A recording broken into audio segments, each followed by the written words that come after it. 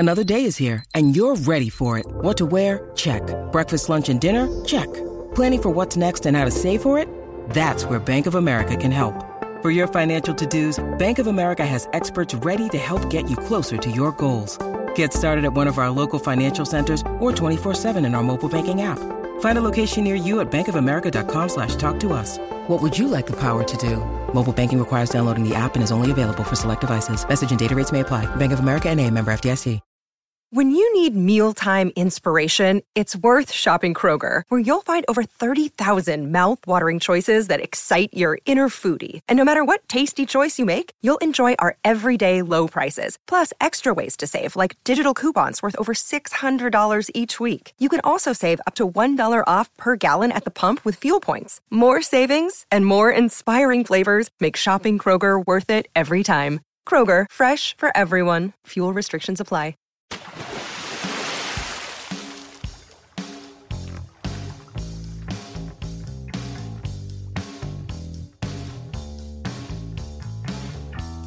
Hey everybody, you are tuned to Deep Dive, the All Music Books podcast, where we talk to authors of music books, bios, histories, and criticism. I'm your host, Steve J. Our guest today is Sean L. Maloney, who wrote a book for the 33 1/3 series on the legendary record, The Modern Lovers. Welcome, Sean. Hi, thanks for having me. Good to be here. Thanks for joining us. So we've done a few 33 1/3 books, and they're really interesting because the author seems to have a lot of room to investigate certain things. So I always like to ask, the first question is, give us your pitch to 33 1/3. What did you want to write about this record? I was so stoked on the fact that it was this record that was never supposed to be made, that it came out of this like really obscure end of the 60s and 70s counterculture. I love Boston history. So like the opportunity to talk about Government Center and, the highways and all the sort of like nerdy things. The combat zone. Yeah, the combat zone. Like talking about like neighborhoods in Cambridge and, BU. And the first draft had an entire storyline about just bank robberies, the Friends of Eddie Coyle, and kind of like that whole phenomenon.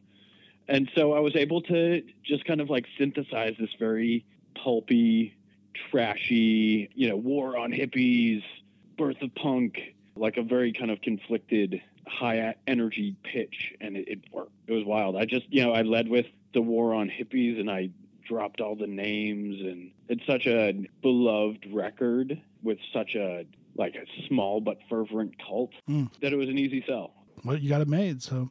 I say it was an easy sell, but like my proposal took me a year to write, but I'd been working on it since the series really kicked off. I had a advisor in college, John Dugan, that wrote The Who Sell Out. Mm-hmm. And so, it was this kind of running joke while he was writing that book that I was going to write the Modern Lovers book. And so when the open call went out, I was like freshly unemployed.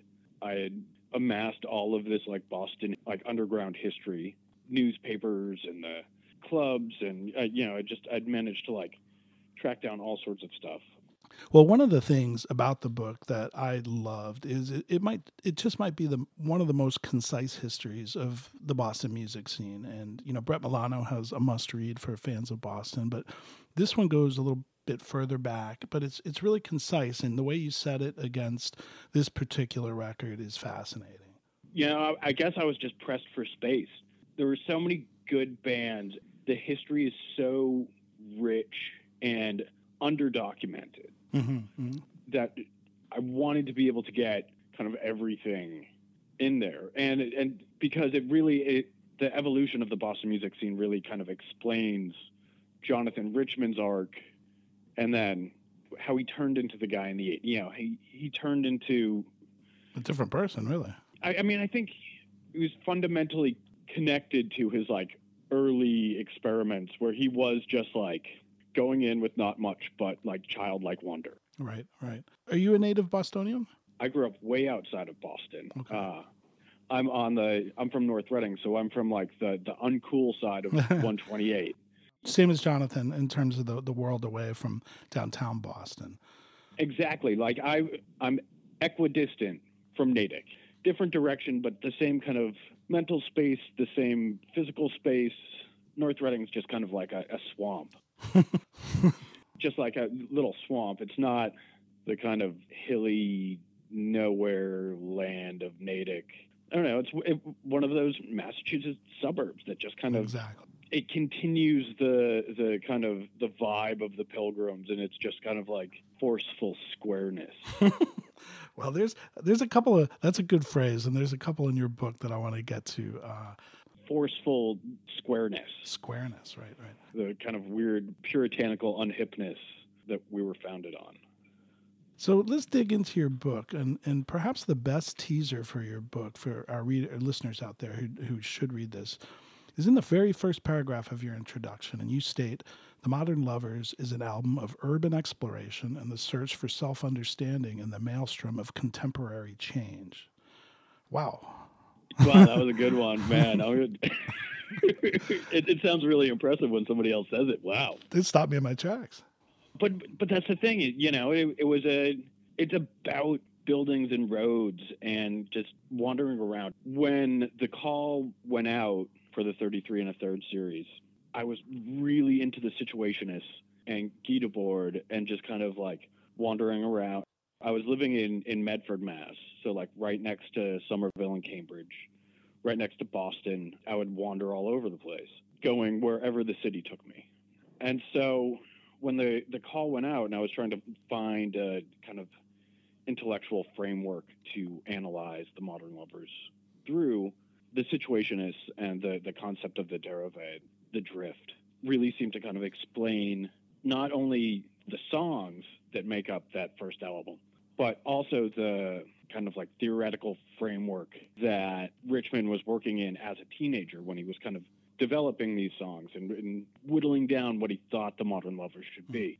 But it fit. And now, this is like me in my 30s. My teen years were just like listening to the Modern Lovers in my, 1989 Ford Escort, driving down 128, going to like Gloucester to hang out with my punk rock friends. And when I'm thinking about all this, while I'm out on my drifts, the way that the city's architectural history and the way that the highways changed, because when Jonathan Richman wrote about driving down Route 128 in Roadrunner, he was talking about two-lane road that was very windy and had, these like terrifying exits that are more like a Hot Wheels ramp than something that you would drive your car over. These are engineering nightmares versus like now 128 is 4 lanes in every direction, giant superscape highway. So it was easy to kind of like see where that construction mapped out over Jonathan Richman's creative arc. When you talk about the intellectual framework of the book, I can say that this is definitely the first music book that I've ever read that ties in the brutalist architecture movement. Hello, Government Center, one of the songs on there. But that whole concept, like you're talking about, its time period, it was crucial to this whole story, the whole record. And I think brutalism has seen, a critical reevaluation in recent years. But, that really starts with Jonathan Richman. He was one of the first people to be like, hey, no, these can be, places of joy.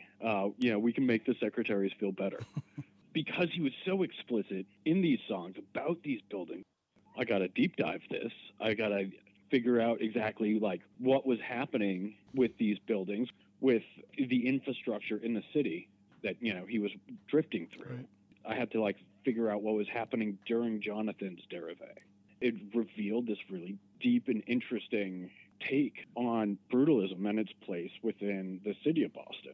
Because, it's been very en vogue to just trash Government Center and, the buildings at UMass and, all of these institutions that put up like brutalist, concrete testaments to like mid-century ideas of progressivism. Right. People almost immediately hated them, but they worked and they still are here and they still work. Right. They don't have to be as oppressive. Yeah, it's all about functionality, I guess. And so Jonathan grew up in Natick, as you mentioned, a bit outside the city. And this whole movement and this whole, like you floating around had to be just mind-blowing in a sense. And, you know, you write that Natick isn't the sort of place with a high tolerance for oddness. You know, the element of surprise is exactly what parents had hoped to leave behind. But it's pretty clear that, you know, his growing up and, you know, the disenfranchisement had a powerful effect on his music.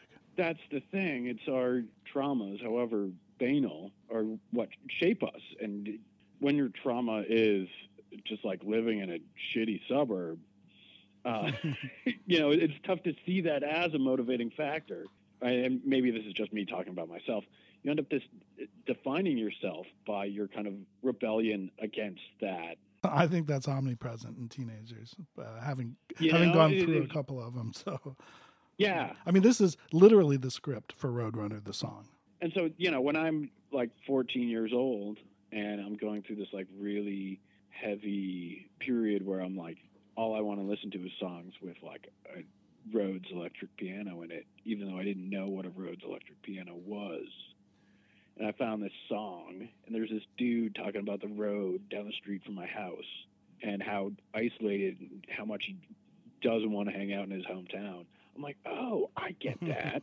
It's a very easy record to relate to if you're from that kind of, you know. Yeah, absolutely. And you know, to give a little bit of context, early in your book, you write, it's the spring before the summer of love, and Boston has hit rock bottom. City is on the edge of collapse. But more importantly, you go on to note that, you know, a lot of artists and musicians are flocking to the city, and Chelsea Girls, the film, is showing, and that was very controversial. There's folk and rock clubs. Everywhere. Warhol had been here, and then here comes Jonathan from the suburbs, right? Yeah. There's a few different interviews where he mentions he heard it on the radio, and he just had to, like, go figure out who these people were and how they were doing this stuff, and, like, how he could be a part of it. And he was just trying to figure out, he was in it, you know, an inquisitive young kid trying to figure out how you get to be a musician. Yeah, yeah. You know, and I think one of like the big arcs in Jonathan's career is him figuring out how to be a musician. So that's like, you know, the original Modern Lovers with Harrison and Robertson and the whole crew. And you see that grow as he gets more familiar with himself in like the second incarnation. So like the like 76 to 80 Berserkly years.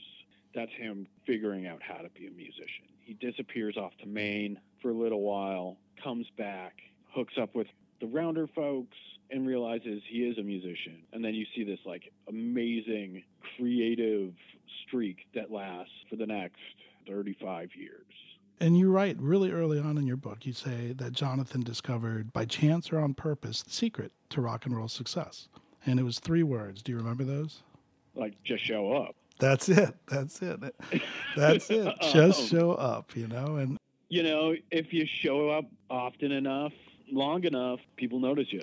Or enough people fall away that you're the only one standing. You know, as long as you, like, keep showing up and keep putting yourself in kind of like the center of where the action is, you're going to be able to ride that wave. And he would show up for sure, but, you know, you've got the Boston psychedelic scene exploding, and record men are coming into town, and then here's Jonathan, clean cut, performing on the Cambridge Common, singing Old World that talks about how he loves his parents. It's just the absolute antithesis of what's going on with the hippie ethos. Oh yeah, but you know, like the whole time the psychedelic thing is happening, like Danny Fields is hanging out because Danny Fields, Velvet Underground, is part of the whole Harvard clique. Yep. You know, he had just done his PR stint with like the Velvets, or he was in the middle of his, like, I don't know, world-changing run as a PR guy at Elektra Records. And like the thing about Danny Fields is he not only had a sense for like the primitive, but he also had like a really good sense of the pretty. Like his knack for finding pretty boys that could make a really big noise and turn in a real easy hook, you know, is unparalleled in the history of music. I mean, we're talking about, like, you know, the guy that, you know, signed the Stooges is like, you know, $5,000. What in advance? Like, I just wrote liner notes for Stooges record that's coming out for the 50th anniversary. What a brilliant investment. They paid they paid nothing to have these records that have been around forever Right. and changed the way we think about music. And, part of that appeal is like, man, Iggy's a good looking dude. And Danny Fields knew that. And, if it was loud enough, the dudes were cute enough, they were going to connect on all sorts of different levels. And, Jonathan is both loud and cute. Well, let's talk a bit about the record. We mentioned a few songs like Roadrunner and Old World, Government Center. One of the things I noted, and you note in your book, is that the chapter titles are each one of the songs off of the album, but they are not in the running order, and that's because... Oh, yeah, there's a Modern Lovers edition for every generation. Because it was never issued as a formal LP, because the songs were never recorded with the intention of being on a final product, because it is a compilation, every time it's been reissued, there are changes. My personal reissue, the copy that I got in the 90s when I was a kid, was the 1986 Rhino CD. Mm-hmm. And the running order on that includes songs from sessions with Kim Fowley that weren't included on the original Berserkly pressing in 1976. Right, and that's the one I'm familiar with because I had that on vinyl. So I had to go back and look because it's been a while, but also, it's one of those records where it's not the running order that's important, it's the song. So yeah, exactly. It is an interesting take. And there's like a 2000s pressing on vinyl that I think Get Back did that I've got. That's like, it looks like, the Berserkly issue, but it's got, Government Center. Right. And then there's like another version that was like released domestically on CD that's got even more songs and like a slightly different order. The thing about the Modern Lovers is that band is just like really even more than the album. Bootlegs and live recordings, tapes that got passed around that kind of solidified their reputation even before the records were like commonly available, but they're not really commonly available. Even in the 90s, he was licensing Roadrunner all over the place. He was in like major motion pictures. He was making like records that were flirting with like the charts. He was on late night television. The Modern Lovers was still out of print. Right. That's one of those records where, some sort of person in your circle has it and it becomes just, omnipresent, and exactly. Everybody like makes tapes for each other. Those days. I was the guy that had the record. Huh? So I made lots of tapes. It's like they're a band that ended up on like everybody's mix. Absolutely. Pablo Picasso is a great tune. Yeah. To me, it's one of the few that sort of breaks ranks in that it has a little nastiness to it. The chorus is, Pablo Picasso never got called an asshole, not like you. Do you have any take on who that's aimed at? I think that there is a certain amount of self-reflection in that song. I think there's a certain amount of like general Bostonian competitiveness. I think they're probably like... It could be a lot of people then. Yeah. Like I think it is about a lot of people. Being, like a arty 20-year-old dude in Boston music circles is it's a high-strung place. I'm sure there were like some freewheeling folks who were totally at ease with everything. But my memories of being like 20 years old and in the Boston rock scene and, like trying to meet girls and trying to be an artist at the same time. I know I would have plenty of targets to like direct a song like Pablo Picasso too. Yeah. And I imagine that Jonathan Richman was in the same boat. The Boston music scene, circa 1970 is like an amazingly pretentious place. It's funny because you mentioned that Steven Tyler and Joe Perry went to see him in Cambridge in 1969 at a coffee house. And you recount that Steven Tyler says, Boston's rock history has always been dark, but it always had something mysterious to offer. And that sounds like that's pretty spot on. Yeah. I mean, like, it's always got the constant battle between kind of like the working class roots and the kind of well-heeled, well-educated temporary residents.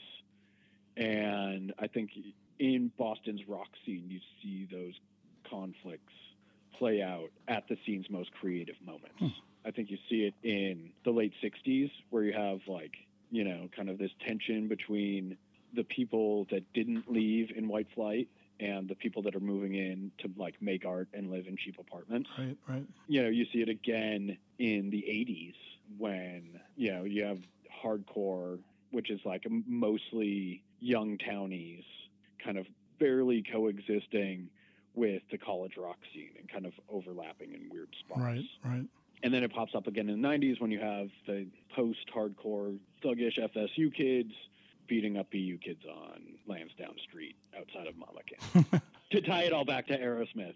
It's all Aerosmith's fault. Yeah, That's why everything is bad in Boston. I say that very jokingly. I feel like I need to like qualify that I'm a huge Aerosmith fan. It's been a rough week. Their Grammy performance has been bumming me out. Joey Kramer would probably agree with you, but that's another story. Yeah. Another song, I'm Straight. Richmond gets a little nasty again. This time he aims his ire at hippie Johnny, who presumably is now with Richmond's ex-girlfriend. You called that song in your book immediately alienating. Can you expand on that? I think in that song, rather than kind of like negotiate a conflict or maybe accept that a romantic encounter isn't going to go his way, he's quick to kick off the girl and to blame the girl's disinterest on, you know, her interest in drugs. And so he's like immediately drawing this line in the sand. It's like, hey, you know, you don't like me, but it doesn't matter because I'm straight. And to be fair, he wasn't part of the hippie counterculture in terms of... No, he wasn't. And, you know, I think there's admirable kind of defensive measures happening in that song, like that he is like kind of declaring his sobriety and his lack of participation in like the very complicated, very contentious drug culture.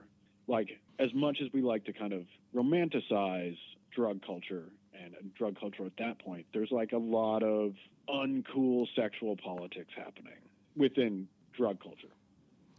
And to delineate yourself and say, I'm not part of that, is cool defense mechanism, I guess. It's a cool way to run counter to the predominant narrative. But at the same time, in his kind of defensiveness, Jonathan kind of takes on a petty misogyny that is kind of nasty, maybe uncalled for, and it doesn't really give his romantic interest the agency that she deserves as a human being. Well, it's funny because that's the first of three songs that you describe as kind of a triptych, and they're all three killer songs too. But there's I'm Straight, She Cracked, and then Hospital, which I believe, you know, the chorus of that is when you get out of the hospital, let me back into your life. And then she cracked. You coined a great summary line. I think it was yours. It said, she cracked, but he walked. So there is a sort of a narrative there. Yeah. So one of the things that I've realized in kind of the wake of writing this book and in the post-Me Too era, Jonathan's able to vocalize a lot of the unpretty sides of like teen yearning and teenage lust and teenage love. I think that is part of the reason why he doesn't revisit this like body of work very often. And if he does, he changes it.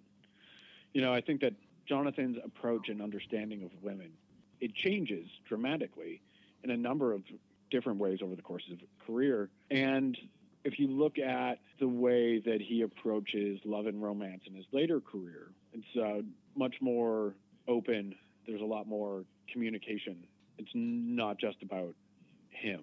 It's about the dialogue between himself and his romantic partners. And so to kind of like look back at these early songs that are very much just one dude's voice, no interaction with the romantic partner, you know, and in Hospital, they're not even sharing like the same space. So you're talking pretty much a typical, you know, immature male at this point. Yeah, exactly. You know. And so it, you know, it's one of those things is like he did such a great job of capturing that like frustration that so many young dudes, myself included, have trouble vocalizing and have trouble understanding. And I think that's like part of what makes these songs great.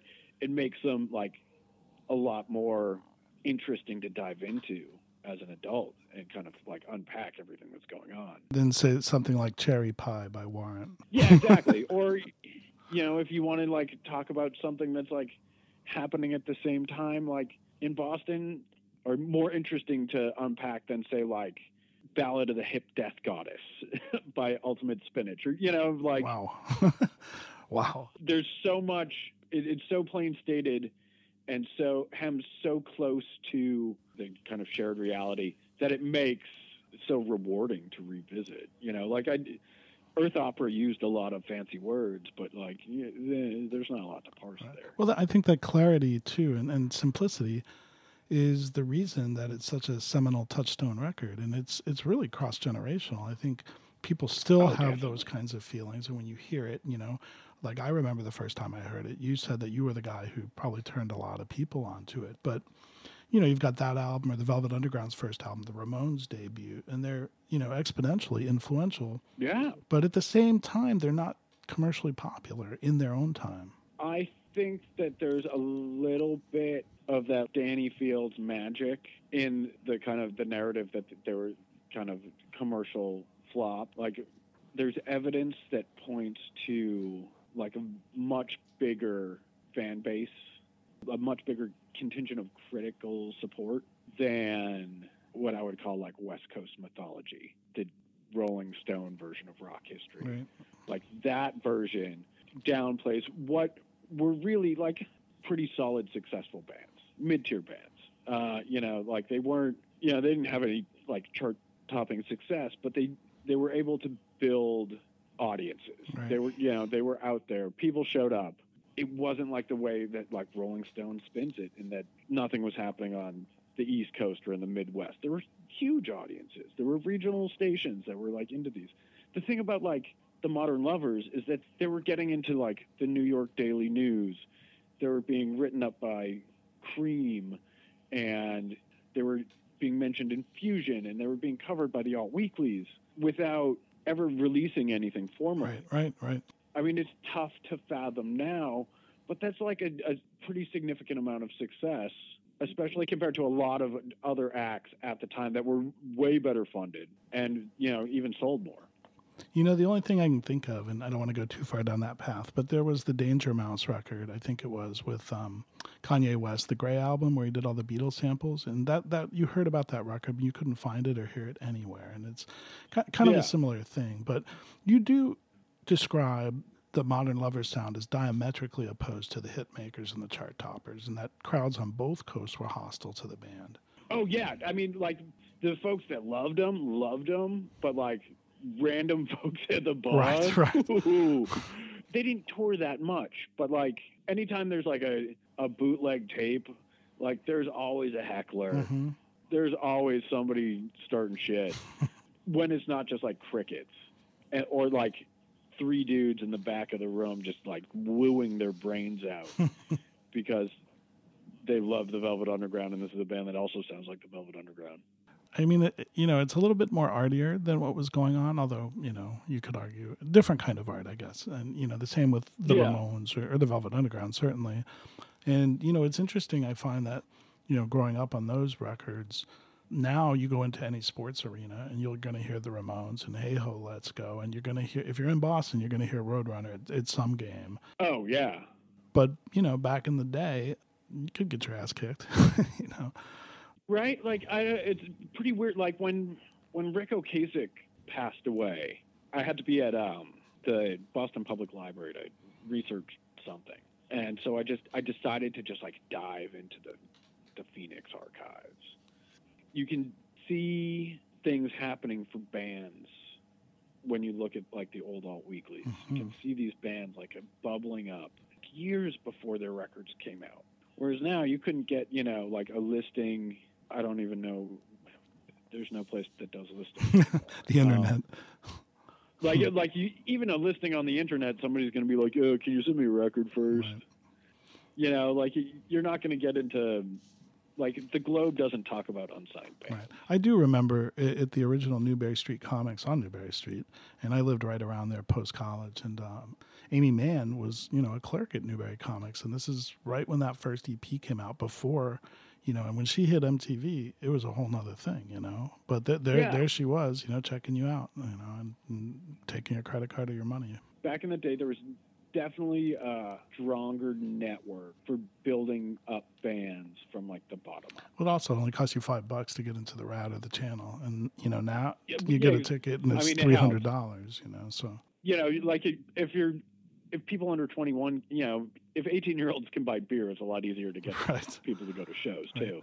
Well, also they'd have some killer triple bills, where for $10 you're seeing. Not necessarily the Modern Lovers, that was before my time, but, Till Tuesday and Scruffy the Cat and the Turbines in one show. And now you got one song out and you're playing at the Garden or somewhere for, $110 for, a nosebleed seat. So it was a lot easier to navigate and to explore different kinds of music, I think. Oh, for sure. Well, and there were so many rooms where you could play. I mean, one of the things about Boston that a lot of other cities didn't have outside of San Francisco and LA and New York is it had that folk music scene that had just tons of rooms, because the folk music scene could, run on, a couple of lights and a coffee maker and bam, you can open a folk clubs. So Boston was just littered with them. It was easy to kind of corral the people going to those clubs when the psychedelic ballrooms came up. So when the Crosstown Bus opened out by BU, or the Tea Party up in the South End, or the Unicorn over by BU.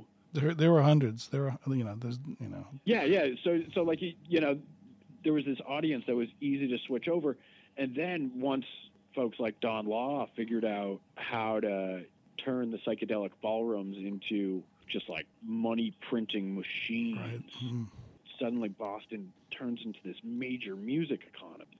That really made it easier to build up bands and kind of grow them from Rick Ocasek and Ben Orr showing up to play folky prog in 72 and, groom them to be the world's greatest rock stars 15 years later.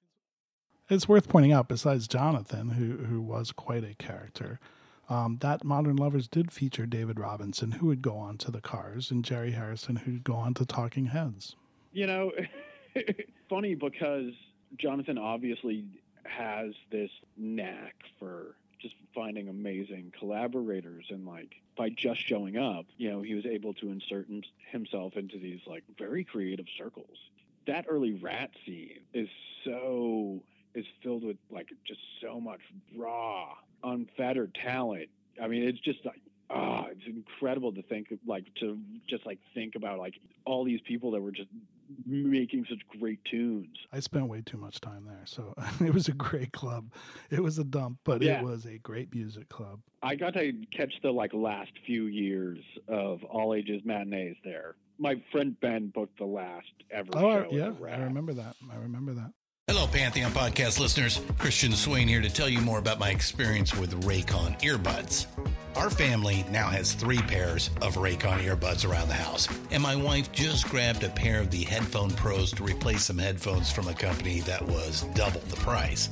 And yes, she loves them. Now, if you haven't pulled the trigger on a pair of Raycons, or even if you have, but you're in the market for another pair because they're just that good, well, now is the time to check them out, because they just launched their upgraded model of the best-selling everyday earbuds. With Raycon's upgraded everyday earbuds, now you also get active noise cancellation, ergonomic design, and multi-point connectivity that lets you pair with 2 devices at once. New quick charge function, 3 customizable sound styles, plus awareness mode. Available in a variety of vibrant new colors to complement any and all skin tones. I even have a pair of earbuds in a cool green color.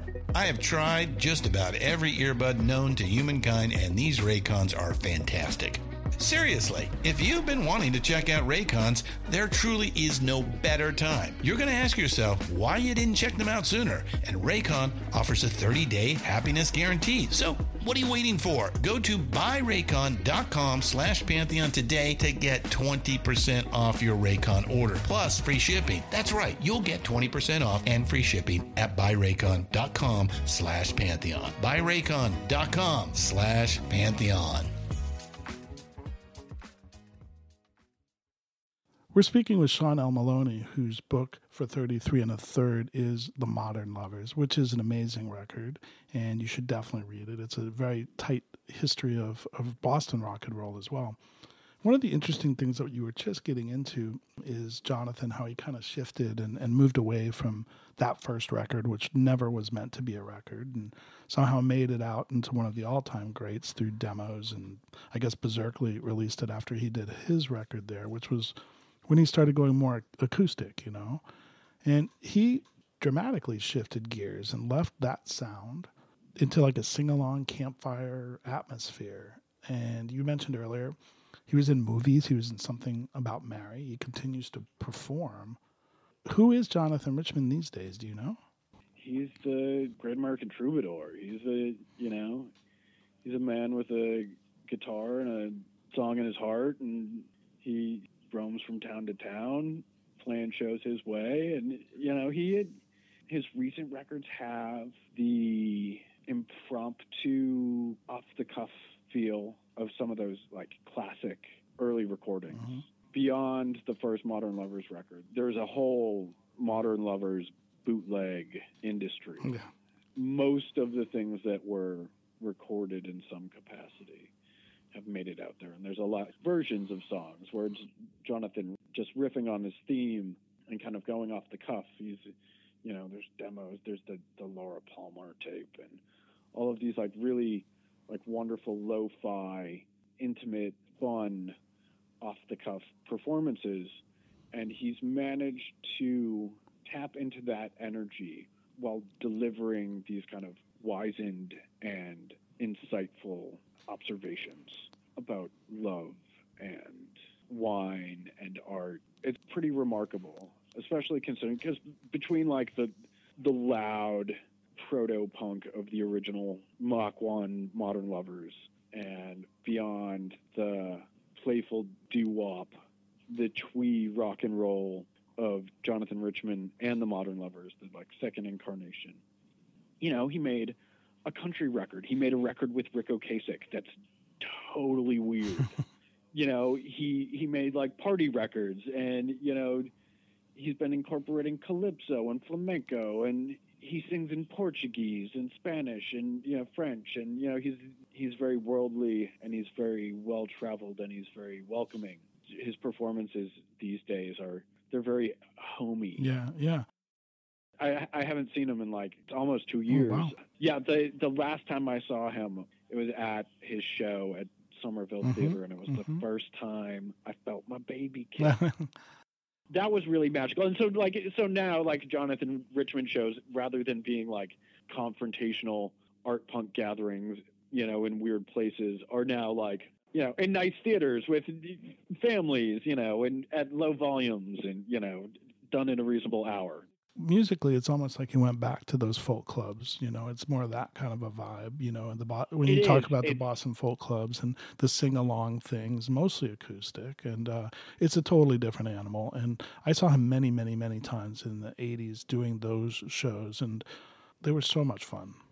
I think it's funny because there's like a lot of people that are like, get real nervous. They're like, oh, I heard he hates cell phones, and he won't let you wear your hat backwards or something. And, you know, like, people have these like really intense ideas about like what a Jonathan Richman show is and how you're supposed to behave, and that kind of like prevents them from accepting the fun until like maybe it's a little too late. Right. Well, you know, if you listen to the Modern Lovers album that you write about in your book, and then you go see him live, you better be prepared that those are two alternate universes. Yeah. Oh, for sure. I actually wrote a hand guide for attending a Jonathan Richman show, and it's like, yo, just turn your phone off. Don't expect to hear Roadrunner. Pablo Picasso, Expect to hear like pieces of it. Like the thing about him at this point in his career is he knows what he's done, and you get glimpses of it all. But he's done so much that he wouldn't have been able to fit it all in anyways.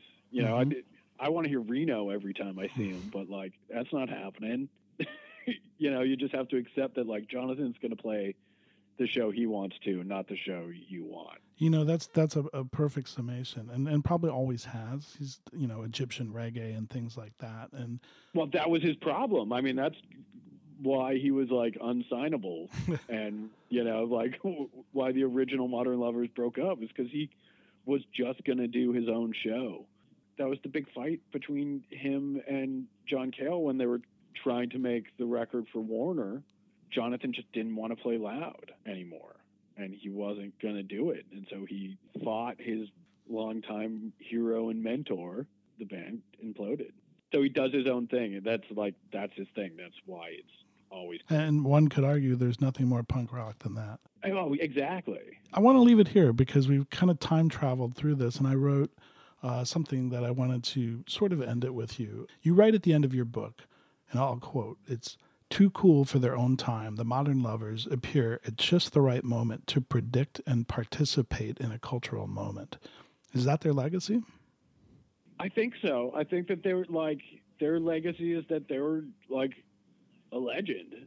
They were the band that was cooler than you from the get-go. They might have been the legend no one ever heard of, really, but yeah, exactly. Except for, I always think about like the punk rock mythos being founded on this idea that all of the early punk bands were too cool to like make a record. Like they all imploded before they could get to that like next step, before they could mature, before they could get lame. Like the Sex Pistols implode on impact. One record. There's like 20 volumes of Killed by Death with like one song by this band that existed for one song. You have bands like Rocket from the Crypt. Right. Became legends before they even really accomplished much. The Modern Lovers were really like the first band to get to that point because like even the Stooges got a record. Right. The New York Dolls made a record, but like Modern Lovers were so cool that they couldn't even make a record. And there's the myth, it's a bunch of demo tapes that was cobbled together and made an impression on anyone who heard it. Yeah, it's such a unexpected classic. If in 1972 you were, standing at the back of the Harvard Boat Club watching a bunch of co-eds get pissed that they couldn't understand this band, and you told a person that, no, these guys are going to have one of the most important records of all time, nobody in that room would have believed you. Everybody would have been like, you're kidding me. Get the shit out of here. And it still stands the test of time. I went back and listened to it after reading your book. It's a great record. Your book is fantastic. You used a great word, unexpected. One of the things I love about it, and all our listeners should check it out, especially if you like the Boston music scene, but it's a really fascinating study of times and architecture and things that are happening in the city while this other thing is going on that has stood the test of time, but was clearly out of fit with the rest of the stuff going on. So congratulations on your book. It's really, really good. Thank you so much. Well, thanks for joining us, Sean. And you got anything else you're working on? I just finished editing a forthcoming 33 1/3 Nice. About Janet Jackson's The Velvet Rope. Great record. Oh, man. It's this woman, Ayanna Dozier. She's like a doctoral student at McGill, and she wrote this like black feminist criticism of the book that's it's fantastic. I loved reading it. I can't wait for like other people to read it so I can talk about it with them. It's so good. Very cool. Well, keep us in the loop. If we can, we'll have you back when you get something else out. Thanks for joining us. Thank you so much for having me. Have a great night. If you'd like to find out more about his book, please visit allmusicbooks.com, and you can buy it through our site. You can also check out the rest of our deep dive episodes there. I'd like to thank our engineer, Steve Folsom. Finally, a big shout out to Frankie and the Pool Boys for their one-of-a-kind music played throughout this podcast. You can check them out at frankieandthepoolboys.bandcamp.com and on all the major streaming services. Please support your local and independent musicians and writers. We're out until the next time, and thanks again for tuning into Deep Dive, an All Music Books podcast.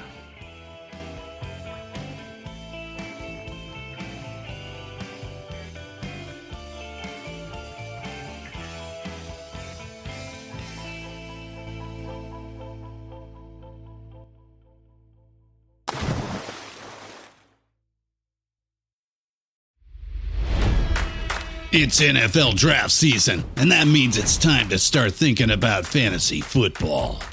FantasyPoints.com features industry-leading experts and prognosticators using proprietary hand-charted data to help you score more fantasy points. FantasyPoints.com is the place to go for whatever kind of fantasy football you play. Whether you play fantasy football, daily fantasy sports, or do a little bit of everything, Fantasy Points has the meticulously researched content to guide you to victory. And why wait for the fall? Fantasy Points also covers the new spring football league, the UFL. Join the guru, John Hansen, Scott Barrett, Joe Dolan, and other massive names in the fantasy football universe with an exclusive offer. Use code Pantheon for 15% off any Fantasy Points package, including the all-in package, with access to every article, tool, and data nugget that Fantasy Points has to offer. That's FantasyPoints.com and code Pantheon for 15% off at Fantasy Points. FantasyPoints.com, code Pantheon. Score more fantasy points.